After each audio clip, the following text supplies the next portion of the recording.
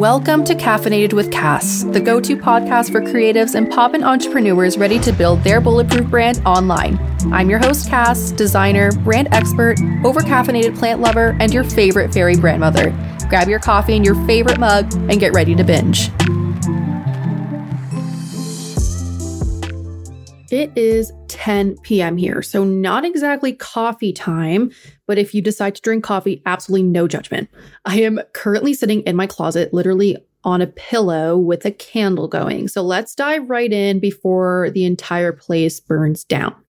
So I always get asked this, Cass, what is attraction marketing? Like, I do not understand what you do for attraction marketing. How do you teach it? Like, what is it that you're actually teaching when it comes to attraction marketing? And I get it. It is a very big umbrella type of thing that people just don't understand what it is.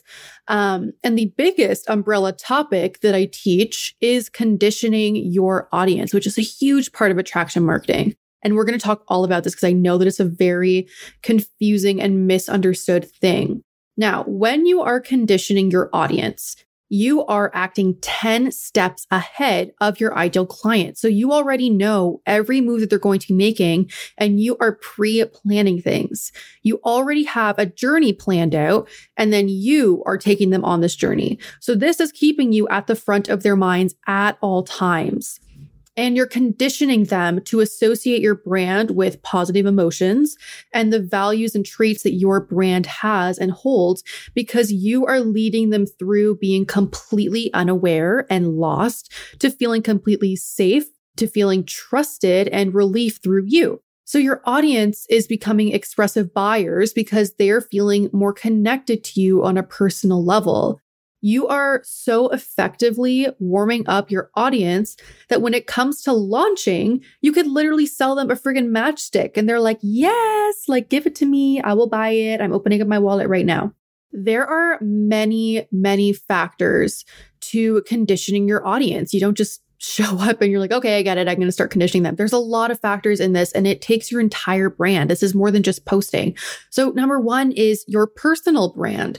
What are your personal brand pillars? And you should have this figured out by now. For me, you know that Cass and coffee are a package deal. Period. I am constantly posting about coffee. I'm posting about plants. I'm posting about things that are quote unquote on brand. I'm like, oh, look at how on brand this is. And people start to associate these things in their everyday life to me and my brand. And they start to feel good. They start to feel confident, happy. I get people messaging me every day what coffee they ordered. Oh, got a coffee. I'm going to go binge your podcast. Like, got this new coffee and thought about you. Got a new plant. How the hell do I take care of it? All of these things, they see these things in their real life and they start to associate it with me. And number two, is your brand strategy and your content strategy taking them through this journey that I'm talking about? Are they hearing exactly what they need to hear on each stage? Or is it a lot of fluff? Is it content shock? Are you posting every day to just stay visible, but that's not actually hitting those stages and telling them what they need to hear? I've said this before. Creating content that has a shelf life is so important. This is because it continues to bring new leads along on this journey in a suitable way, in a sustainable way, while your personal brand is warming them up to you. So it's not just the information that they're being sold to, they're also just becoming obsessed and locked on to you. Number three is your branding. I will say this and I will bring this to my grave. This plays a huge role in your buyer psychology. So does your branding even reflect your brand and reflect your direction, your brand identity? So these are all of your visuals and all of the color things that people associate branding with to begin with, your brand identity. This is conditioning your audience without them even knowing. So if you don't even know the real psychology behind all the branding that you are choosing and you are using every day, neither does your audience start to get locked on. So this is going to repel the unaligned clients when your branding is done correctly. It's also going to attract the dream clients. Everything that I just mentioned is truly only a few pieces of the puzzle. Like, this is such a huge, like I said, umbrella topic. And when we create your custom brand blueprint and your custom brand strategy, we are building it in a way that it works with your specific audience and your specific brand direction so that you can be at the front of your audience's minds at all times. That's what we want. So do some reflecting. Is your brand truly memorable?